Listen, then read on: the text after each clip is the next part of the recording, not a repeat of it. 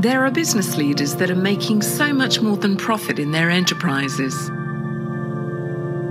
They're elevating their businesses, teams, and themselves to add more value.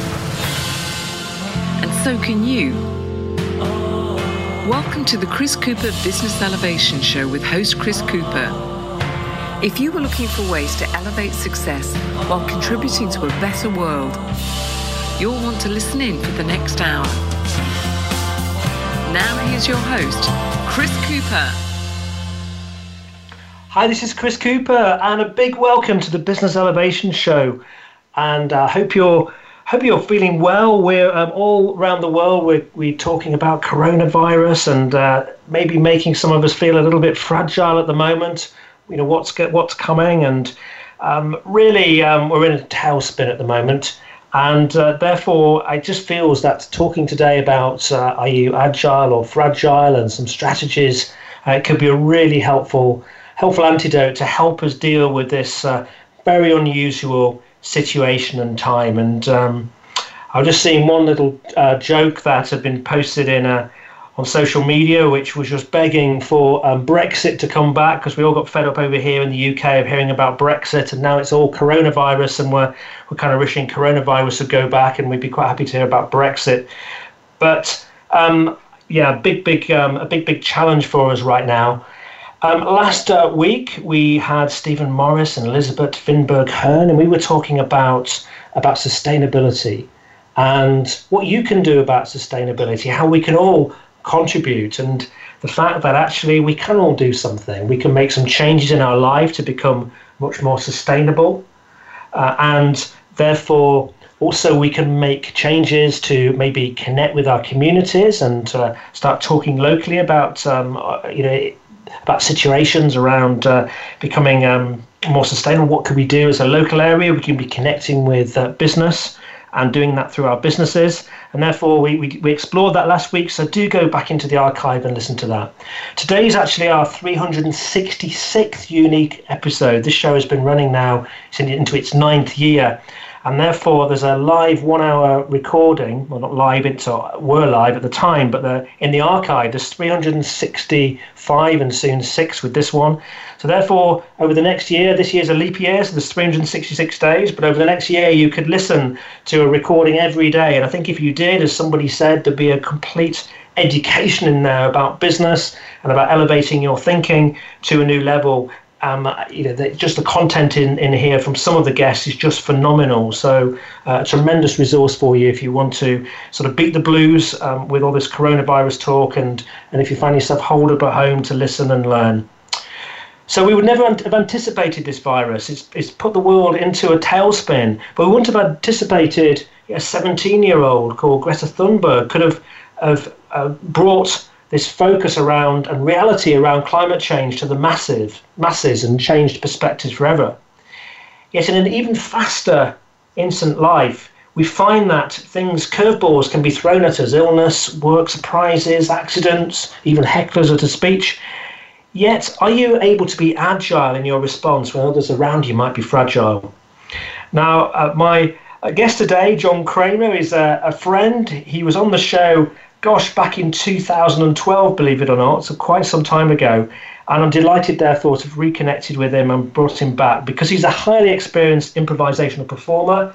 I've seen him with humour, stagecraft, he uses role plays.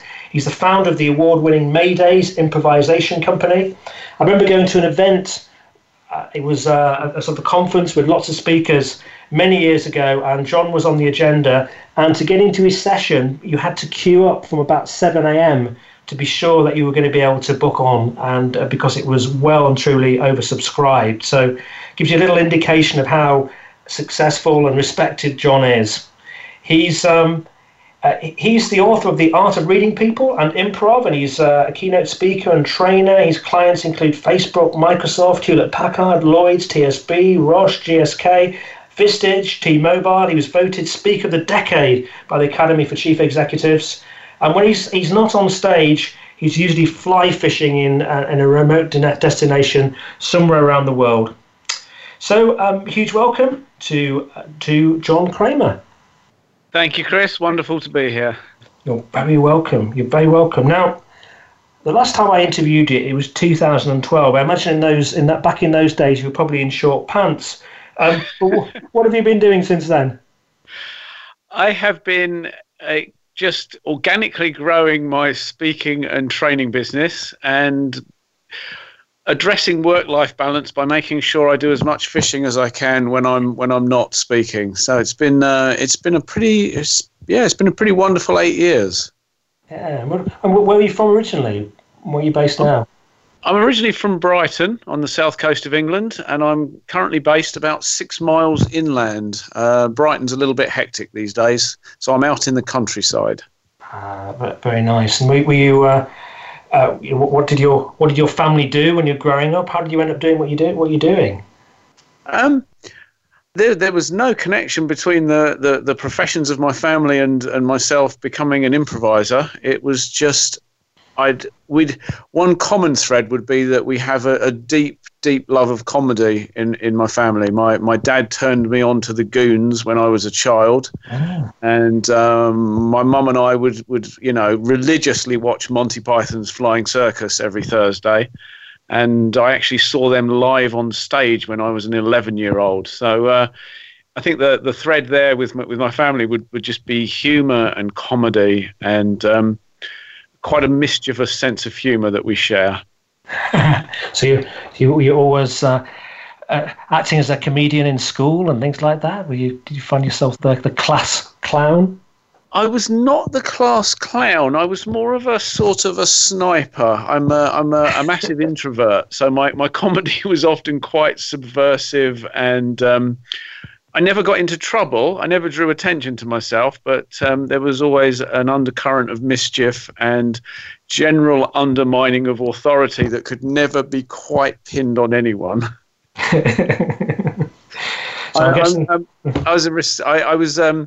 There was a friend of myself. We were responsible for ascribing nicknames to our schoolmates, and that just seemed to become our role. We were the nicknamers, and it's just a picture of how it was in those days. Excellent. And did you get into fly fishing and things like that at a young age? Were you fishing? Because there's quite a lot of nice waters down in that sort of south coast around there, isn't that Hampshire Haven and things like that? Is that?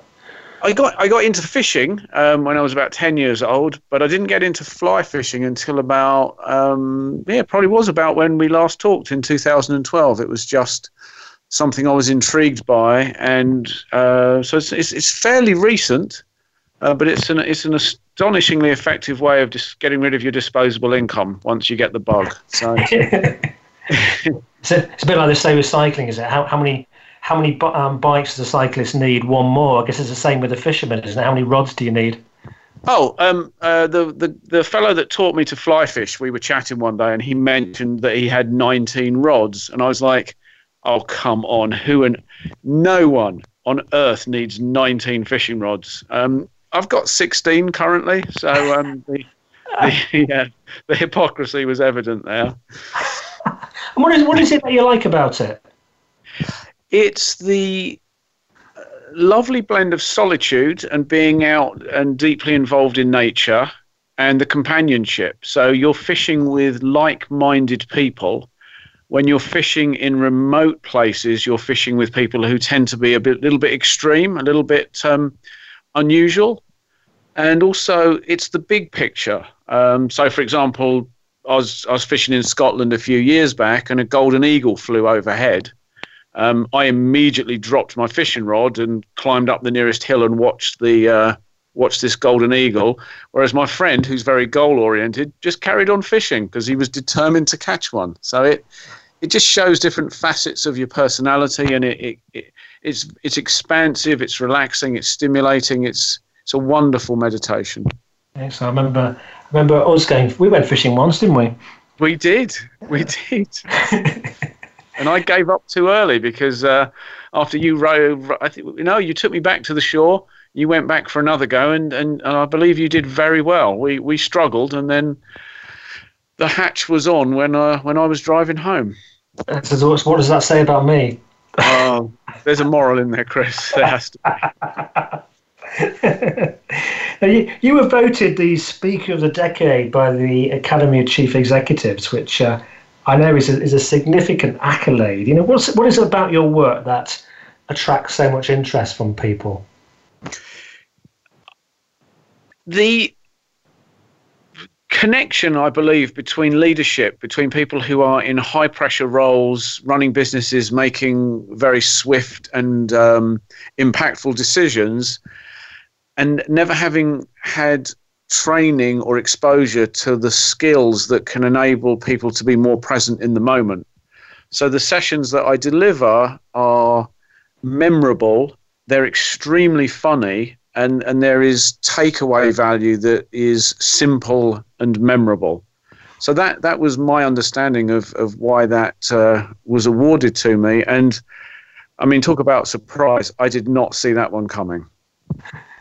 And they are really. I mean, as I mentioned, I once the first time I'd heard of you actually it was at the Professional Speaking Association many years, probably 10 years ago, something like that. And I remember everybody sort of talking and saying, you must get into the John Cremer session. It's brilliant, and there was a real demand for it. So I got up early and managed to get in, and it was hilarious actually, wasn't it? You know, what can come out of you in an instant when put under pressure. You know, it's sometimes shocks you, doesn't it? I've been doing this for over 25 years, and I am continually surprised by what comes out of people. And it's interesting, Chris, you used the word pressure, because for me, it's a blend of pressure and support. So it's the support that people feel in an environment to be able to express themselves and to be able to not be perfect, and the pressure or the moment where you're on the spot and it's your turn to come up with something, knowing that you can really swing and miss and it's fine, or you can come out with something inspired and hilarious and it's fine, or come out with something that's not funny at all and it's fine. So yeah, it constantly surprises me, and it's always the quiet ones that surprise me the most. Well, you mentioned there that you're introverted by nature, which is interesting, because facilitating large groups of people might be something an introvert might, in certain circumstances, avoid. What is it that attracts you to it then? For me, it's when I walk into a room full of people to deliver a session, I have an internal radar that's tuned to the shyest person in the room. And when I see that person relax and participate and feel comfortable, then we can start to turn up the heat, as it were, or we can start to really move things forward. And I feel that being able to internally process the state of the room, the atmosphere, it's a really thrilling and stimulating experience. So I have colleagues and friends who are presenters who are massive introverts, and they very much love the attention and the limelight. I love putting the limelight onto people who are having moments of transformation. That's where the greatest satisfaction is for me. It's not about me shining and, getting the big laughs and the applause. I would rather the other person have that experience.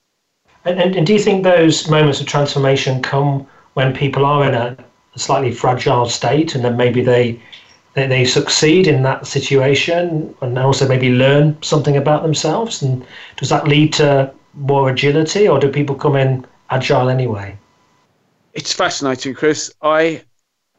Whenever I work with a group, I'll get briefed, or I generally get briefed. And the briefing will generally say, here's a list of people who will be very nervous and will wish they weren't there.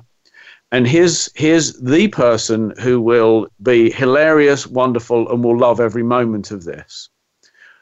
Without fail, that person who is billed as loving this and going for it and being hilarious will actually become quieter and more reflective, because they are outside of their comfort zone.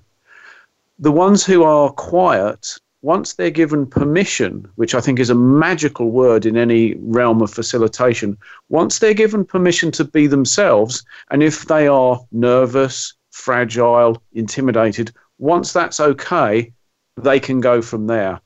And those moments of transformation come when someone is nervous and willing. And once they've stepped out of that, and once the group has responded, I've seen remarkable transformations. I've seen people change the way they present. I've seen people make life changes as a result of sometimes just one session of improvising and tasting that freedom.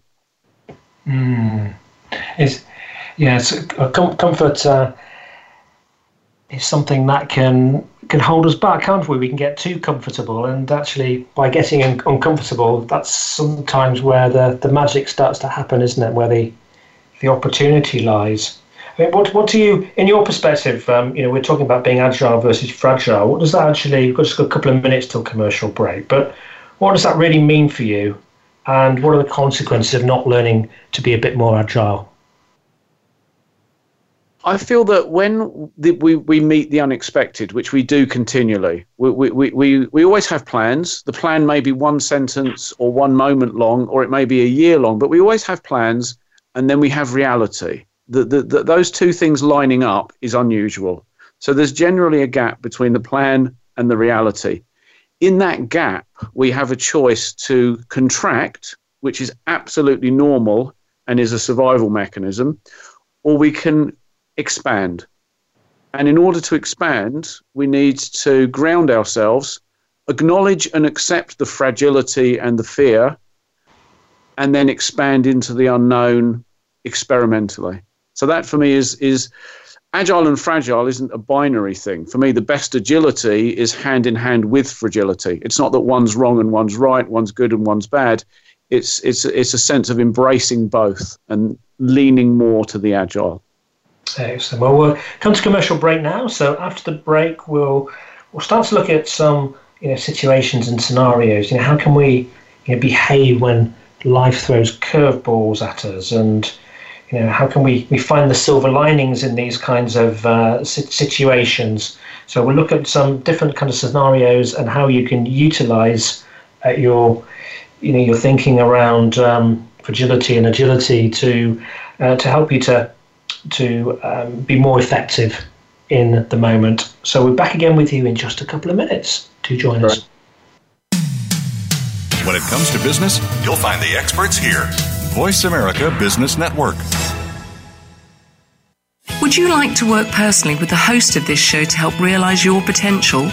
Chris Cooper supports business leaders and high potential individuals to achieve greater success in their businesses and careers. Support includes the opportunity to join a high-return group mentoring and mastermind program called the Achiever Program. One-to-one mentoring and coaching, facilitated leader development workshops and speeches. Email info@bemoreachievemore.com to arrange a free, no-obligation consultation to see how Chris and his team can help you.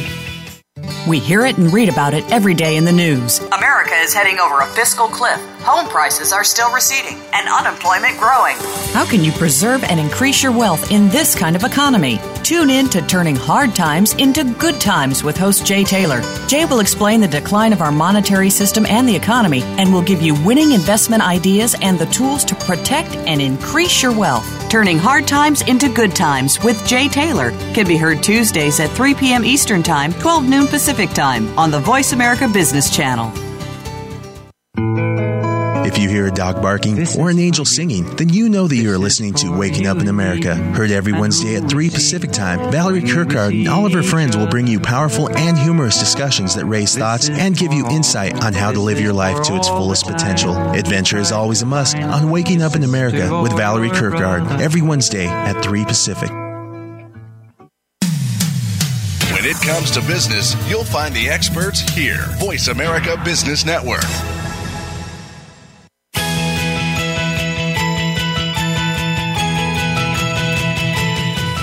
You tuned into the Business Elevation Show with your host, Chris Cooper. If you have a question or comment about our show, please direct your emails to chris@chriscooper.co.uk. That's chris@chriscooper.co.uk. Now back to Chris Cooper. Hi, this is Chris Cooper. I'm with John Cremer. We're talking about being agile or fragile. And before we come back to John, I want to say a big thank you to our show sponsor today, FreshBooks, who I really appreciate making a small contribution to the show, which helps us keep going. But also, one thing you can be assured is for many years, I've not had sponsors on the show because I wanted to make sure that there were products and services that if I did, that I authentically believed in, and they've got a really good product, and also there's no catch with this. You don't need to put your credit card in before you try it. So I think that it's worthwhile having a look at. If you're a small business, then you're going to remember, like I do, that it's very hard to. And a lot of work initially, and there's lots of late nights and early mornings, and you'll probably also realize, like me, that you're going to be insanely busy going forward, and therefore it's good to have products that can make life that little bit easier. And our friends at FreshBooks have got a solution. Their invoicing and accounting software is designed specifically for small business owners. It's simple, it's intuitive, keeps you way more organized than a dusty shoebox filled with crumpled receipts. And you can therefore, with it, create and send professional-looking invoices in 30 seconds, get them paid twice as quick with automated online payments. You can file your expenses quicker. You can keep them perfectly organized for tax time. And it also, FreshBooks grows with your business, so you've always had the tools you need when you need them without ever having to learn the ins and outs of accounting. You can join 24 million people who've used FreshBooks. You can try for free for 30 days. And as I said, there's no catch. And if you go through this link, no credit card required. So go to freshbooks.com/elevation and enter the Business Elevation Show in the How Did You Hear About Us section to get started. That's important. The Business Elevation Show in the How Did You Hear About Us section to get started, and have a trial. See how you get on. So back to my guest today, John Cremer. And before the break, we were talking about being agile versus fragile, and lots of interesting things about John's background and this amazing improvisation that he does. That I think probably enables him to be able to examine and see people in this kind of fragile state and see them kind of thrive and learn. So this has become an important topic for John, because this is a really important. How do we behave when life, for example, throws curveballs at us? Today we've got, would you believe it? There was a movie, I believe, called Pandemic, or a series recently, but now actually we're in that situation, and every day people are being diagnosed with illness.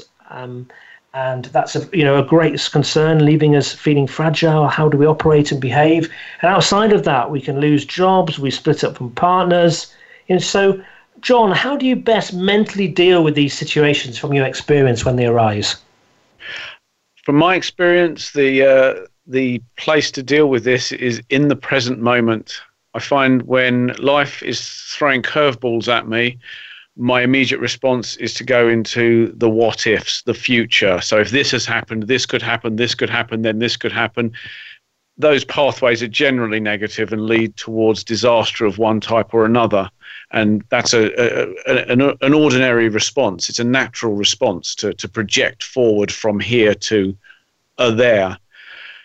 What I find works is actually coming into the present moment, doing a reality check and acknowledging, here's where I am, here's what's actually happening, and things are going to unfold moment by moment. And I find by doing that, I can bring more of myself, more of my abilities into the moment. And also I find a sense of trust. There is... when we go into panic and fear, we lose a sense of trust, which can make things escalate, makes things worse. So the present moment is where I find more agility than fragility. So if you're starting to think about the future and what could happen, and this also causes stress, doesn't it? And it causes stress on our immune systems, actually.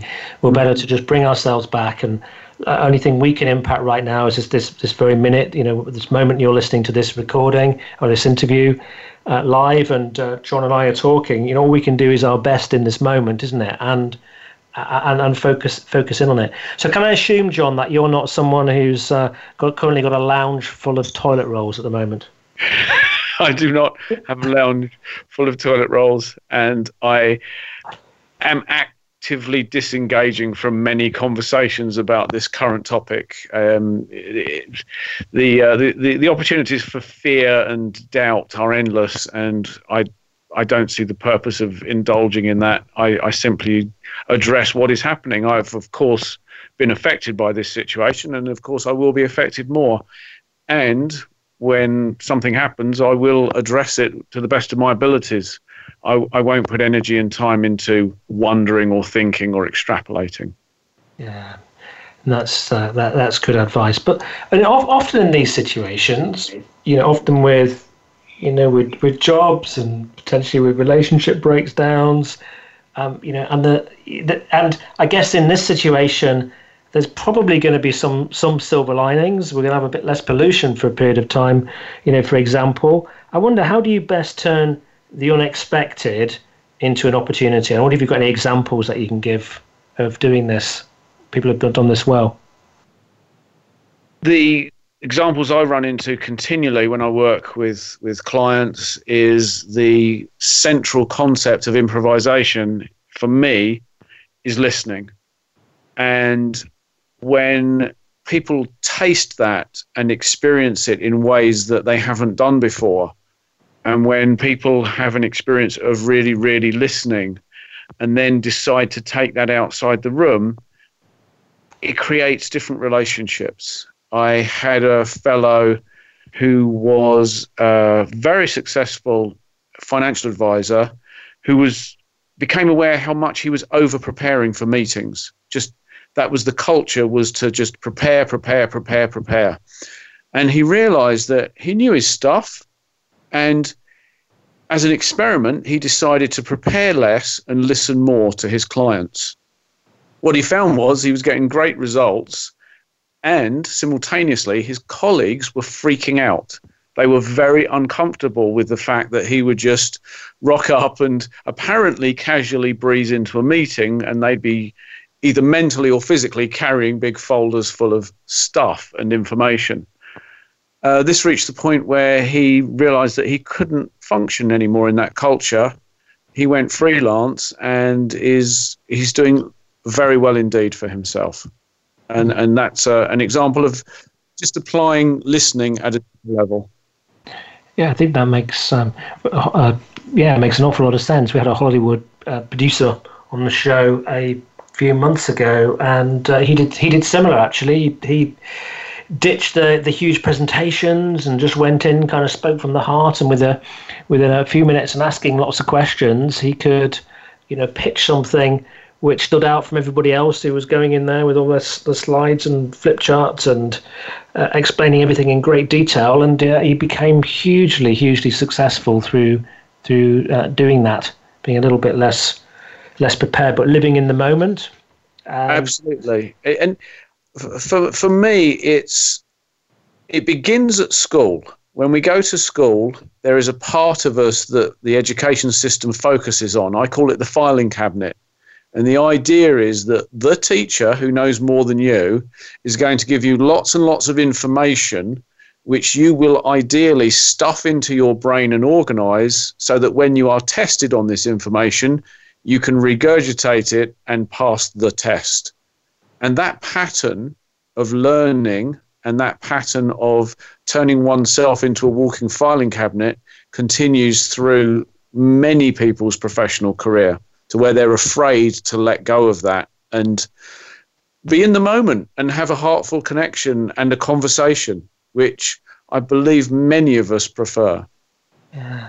So are you telling us that maybe in most circumstances we've probably got everything that we need internally, but when we show up in a room, and that actually we maybe should relax into that a little bit and just be with people?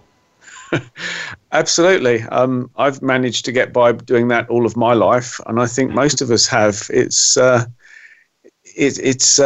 very natural way of being, and to me, it's a burden to prepare and over-prepare. and it actually takes away from engaging more fully in the present moment. And I've been at this for a while, and I had the most profound realization a couple of years ago. It's profound because it's so simple that I didn't know why I didn't get it years ago.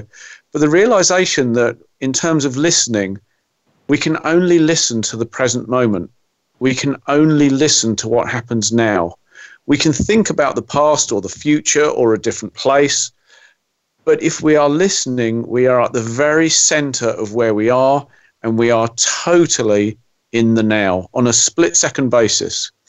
And in order to bring myself into the moment, what I do is I listen. I listen to my environment. I listen to whoever I'm with. And I find that my level of effectiveness just is dramatically enhanced.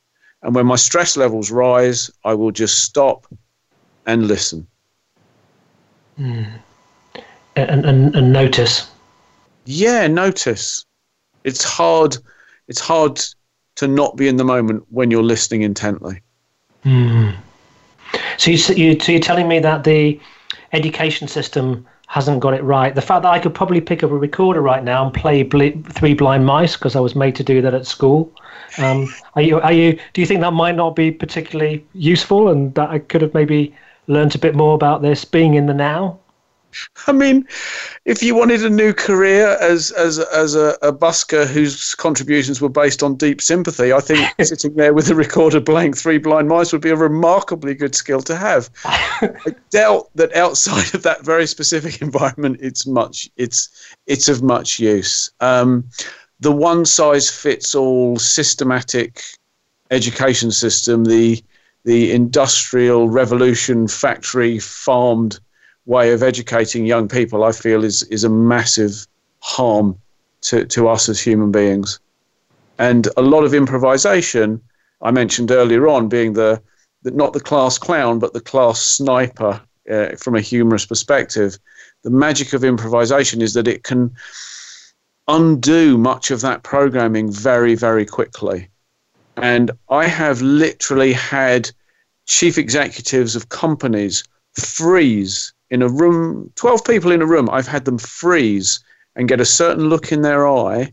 And if I inquire, they can actually tell me how old they were and the school teacher that shamed or embarrassed them and made them feel awkward on the spot and shut down their creativity. Yeah.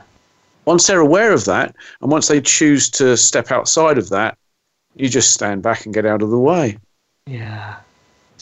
I mean, it's a huge topic. We could talk about it for a whole show, couldn't we? Because actually, that school teacher's also within a system, and within that system, the system's one of control. And as you say, it's quite a production line, and of leading to exams, etc. They're in a system, and it's very hard, therefore, within that system, unless you're a very strong teacher, to be able to allow this creativity and behavior to happen.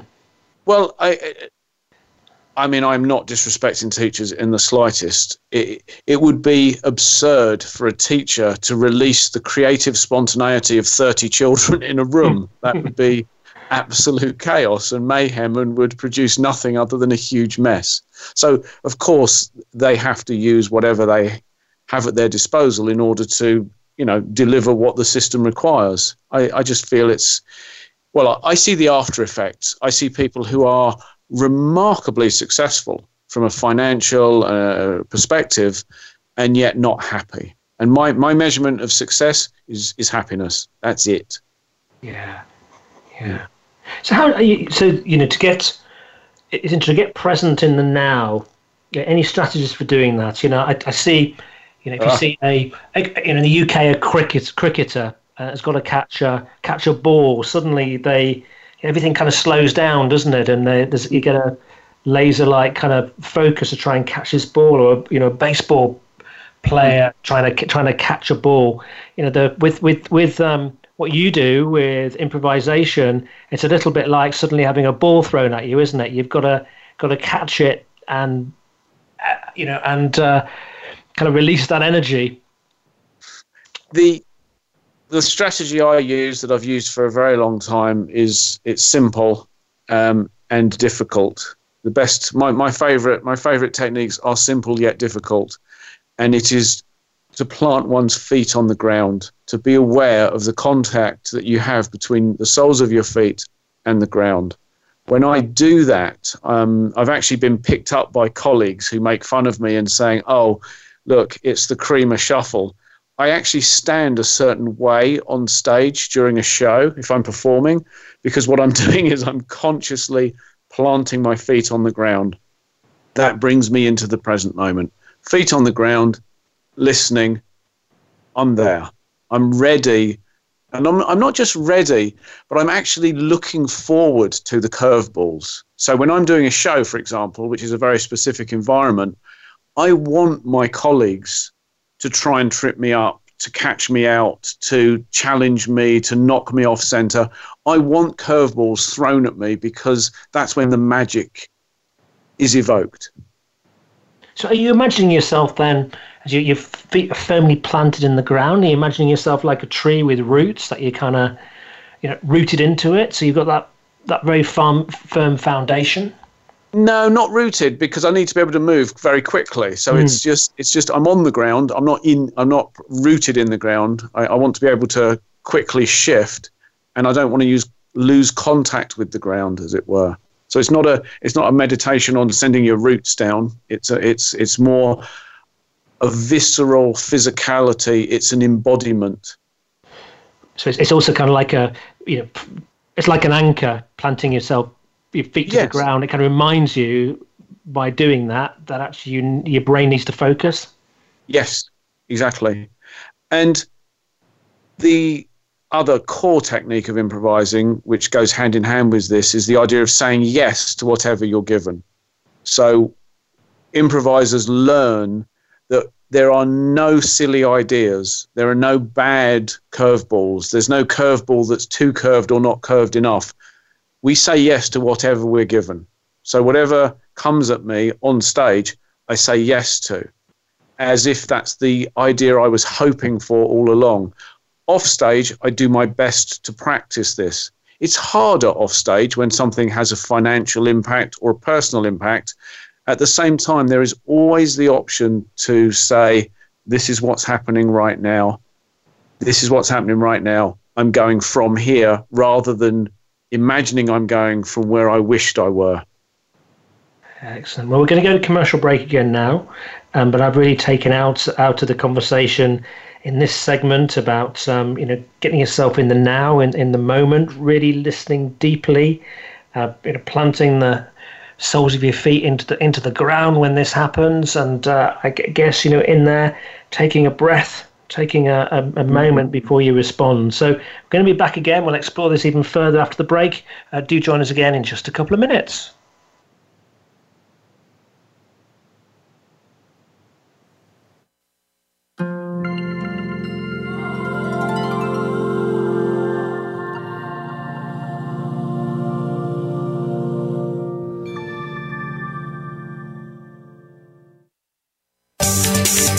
From the boardroom to you, Voice America Business Network. Would you like to work personally with the host of this show to help realize your potential? Chris Cooper supports business leaders and high potential individuals to achieve greater success in their businesses and careers. Support includes the opportunity to join a high return group mentoring and mastermind program called the Achiever Program. One-to-one mentoring and coaching, facilitated leader development workshops and speeches. Email info@bemoreachievemore.com to arrange a free, no-obligation consultation to see how Chris and his team can help you. Have you become a member yet? Sign up now to become a member of Voice America. It's always free and easy. Plus, you get to take advantage of some great member benefits. Get unlimited access to millions of hours of on-demand content across all of our channels. Keep track of your favorite episodes, shows, and hosts in your own customizable library. Find out what shows you might be interested in based on your favorites. Plus, you get insider access with our newsletter. Membership gives you more. Sign up at voiceamerica.com and click register at the top right. From the boardroom to you, Voice America Business Network.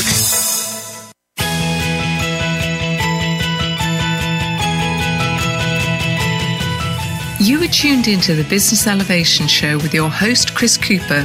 If you have a question or comment about our show, please direct your emails to chris@chriscooper.co.uk. That's chris@chriscooper.co.uk. Now back to Chris Cooper. Hi, it's Chris Cooper, and I do generally love to hear from you. If you listen to this and you've taken anything from it, or you've got any thoughts, ideas, thoughts for new guests, do feel free to email me at chris@chriscooper.co.uk. Always great to hear from you, and I do reply. So I just wanted to ask you, John, we were, before the break, we were talking about this importance in whatever life throws at you, just get yourself in the now, rather than worrying about all the consequences going into the future, and be aware, I guess, of situations and scenarios around you, and kind of ground your feet. But what happens when you maybe respond to something? And I guess this happens in improvisation. I've done it before. I do it with my wife fairly regularly, where actually I say something and wish I could just like roll my tongue back up into my mouth and not have said it in the first place, because I know that I'm in trouble.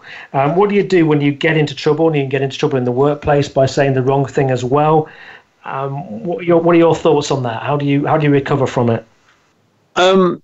That's a great question, Chris. As there's two things going on here. One is when I'm performing, which in a way is a workplace, I'm looking for those moments. I'm looking to do and say things that are appropriately inappropriate. So that's actually a goal of mine. Off stage, as a chronically shy introvert, when I do say the wrong thing, when I do say something that hurts someone's feelings, is my idea of the wrong thing is something that's hurtful to someone. It's a very delicate moment, and what my ideal is that I have compassion for myself. I don't condemn myself for having made a mistake, having made an error. I ask myself what my intention was when I said or did what I did, and I do my best to address it with the person and acknowledge and own it. And I find that process is liberating, and it's ideally we're making mistakes. I feel that if we're doing things perfectly, we are simply repeating. We're doing what we're already good at. When we are making mistakes, we must be somewhere new doing something different. So we're going to drop the ball now and then. And for myself, to acknowledge it as openly and as quickly as possible is the way to address that. Because I mean, it's interesting, isn't it? We can, with words, we can. I might argue sometimes you're on the spot and you just say something that wasn't maybe the right thing to say, but people do listen very intently to your words, and they put meanings behind them. I mean, the words can mean life or death for somebody in some situations. Therefore, it's important to ideally to maybe take the time to do your best outside of being off that stage where you've got that ability and that freedom to say what you want. Being careful with your words is important, isn't it? And but you say the response to it is you've just got to apologise quickly, I guess. That's my response. We're all socially conditioned, and we all have an empathetic part of ourselves, or the vast majority of human beings do. And to tap into empathy and spontaneity simultaneously, to me, is magical. To be simply spontaneous and to lose empathy, as you say, Chris, can be harmful. It can really, emotionally bruise someone. So it's that fine line. Have you got any situations when you've been doing your improvisation where you've said the wrong thing with funny consequences? I mean, have you got any favourite stories? I don't have anything off the top of my head. There is always a moment in a show where we will invite something from the audience. We'll invite a suggestion, or we'll take a written confession.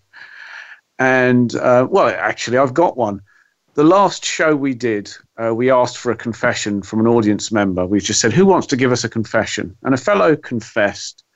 And one of the people he talked about in his confession, one of the characters, was someone who used to go for exorcisms and was a white supremacist.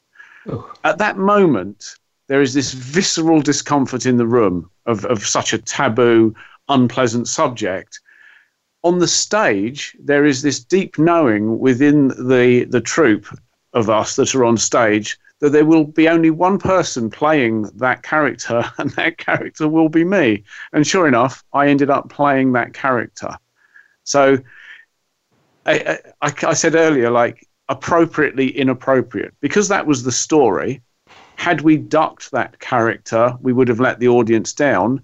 Had we in any way endorsed that character's worldview, we would have offended the audience. Yeah. So it's, how can someone be that person in a way that's appropriately inappropriate? An obviously inappropriate character, how can that fit into what's happening? And it's generally me that gets to step into that very uncomfortable space, because the rest of them mentally take a step back.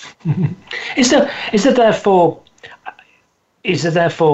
for businesses who are maybe looking to think creatively about a problem or solution, do they need to create an environment like you create when you're improvising with a company, for example, such that it enables people to feel safe and be able to say anything without offending?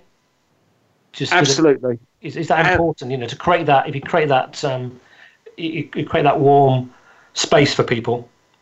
Absolutely. I believe that it's been my experience that any group or organization I've walked into, there is an invisible bubble in the room, and within that bubble is the agreed upon place and the agreed upon range of expression, and people generally are in a smaller part of that bubble than is necessary.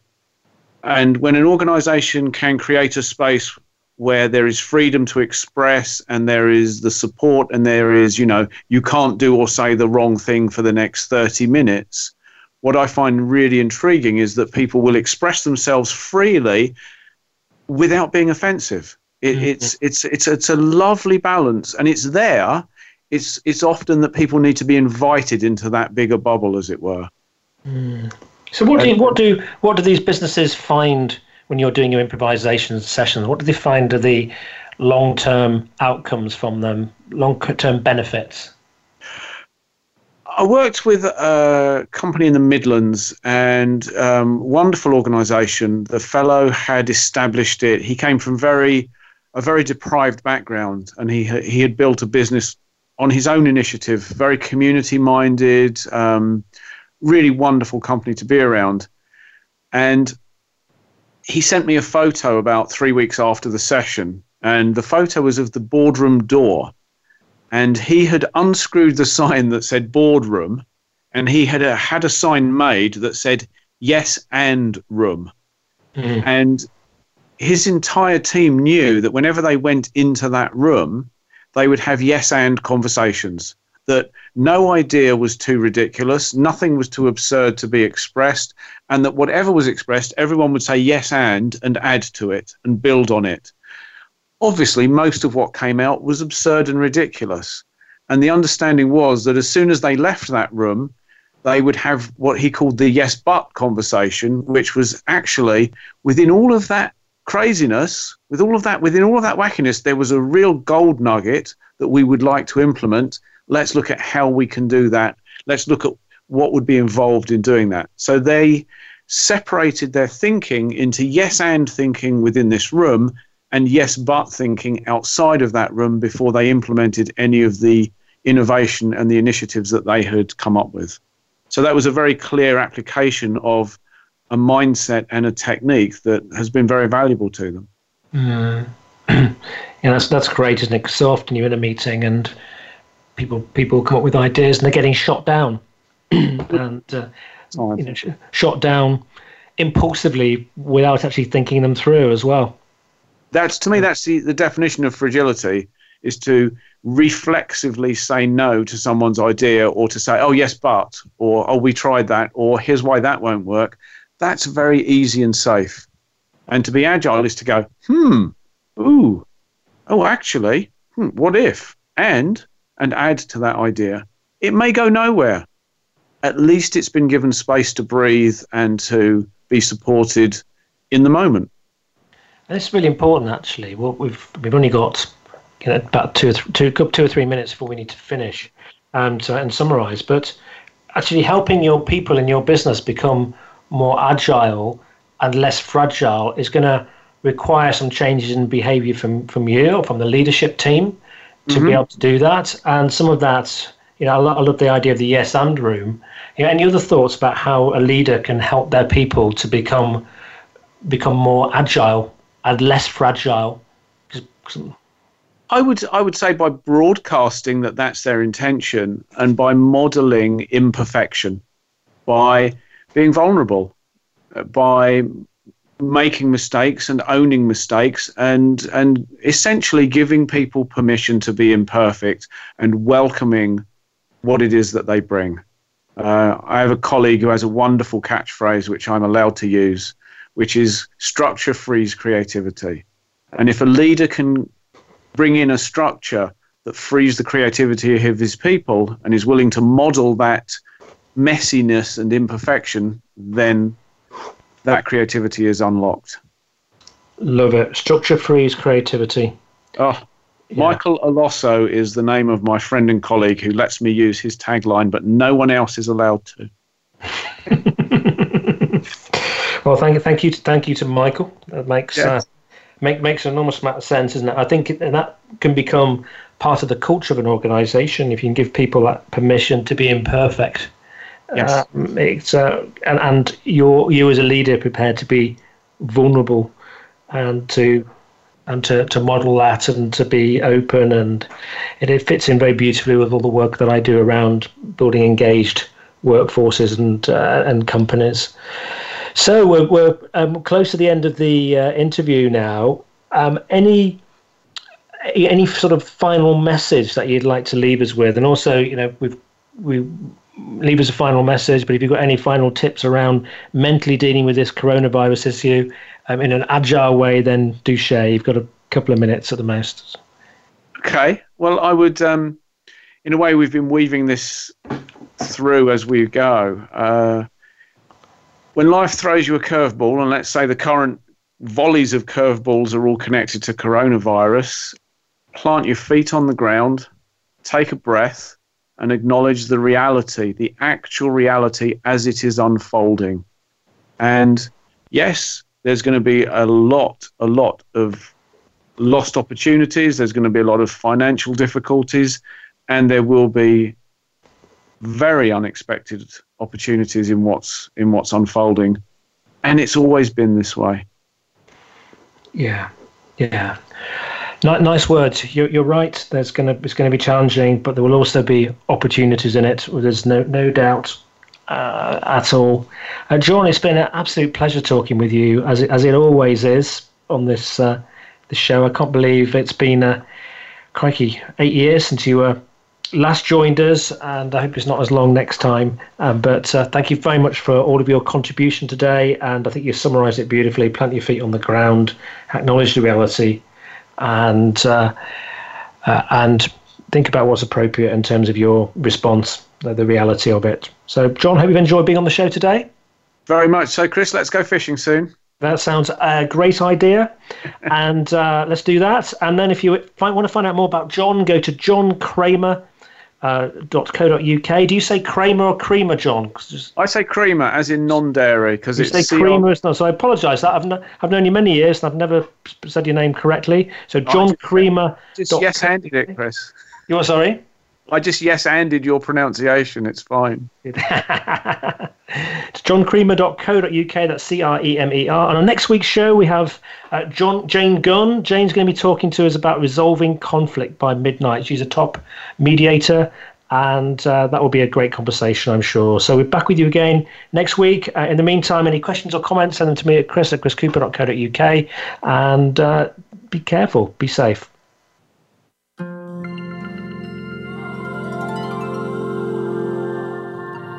We thank you for listening to the Chris Cooper Business Elevation Show. Please join your host, Chris Cooper, again next Friday at 8 a.m. US Pacific Time on the Voice America Business Channel. Be more. Achieve more.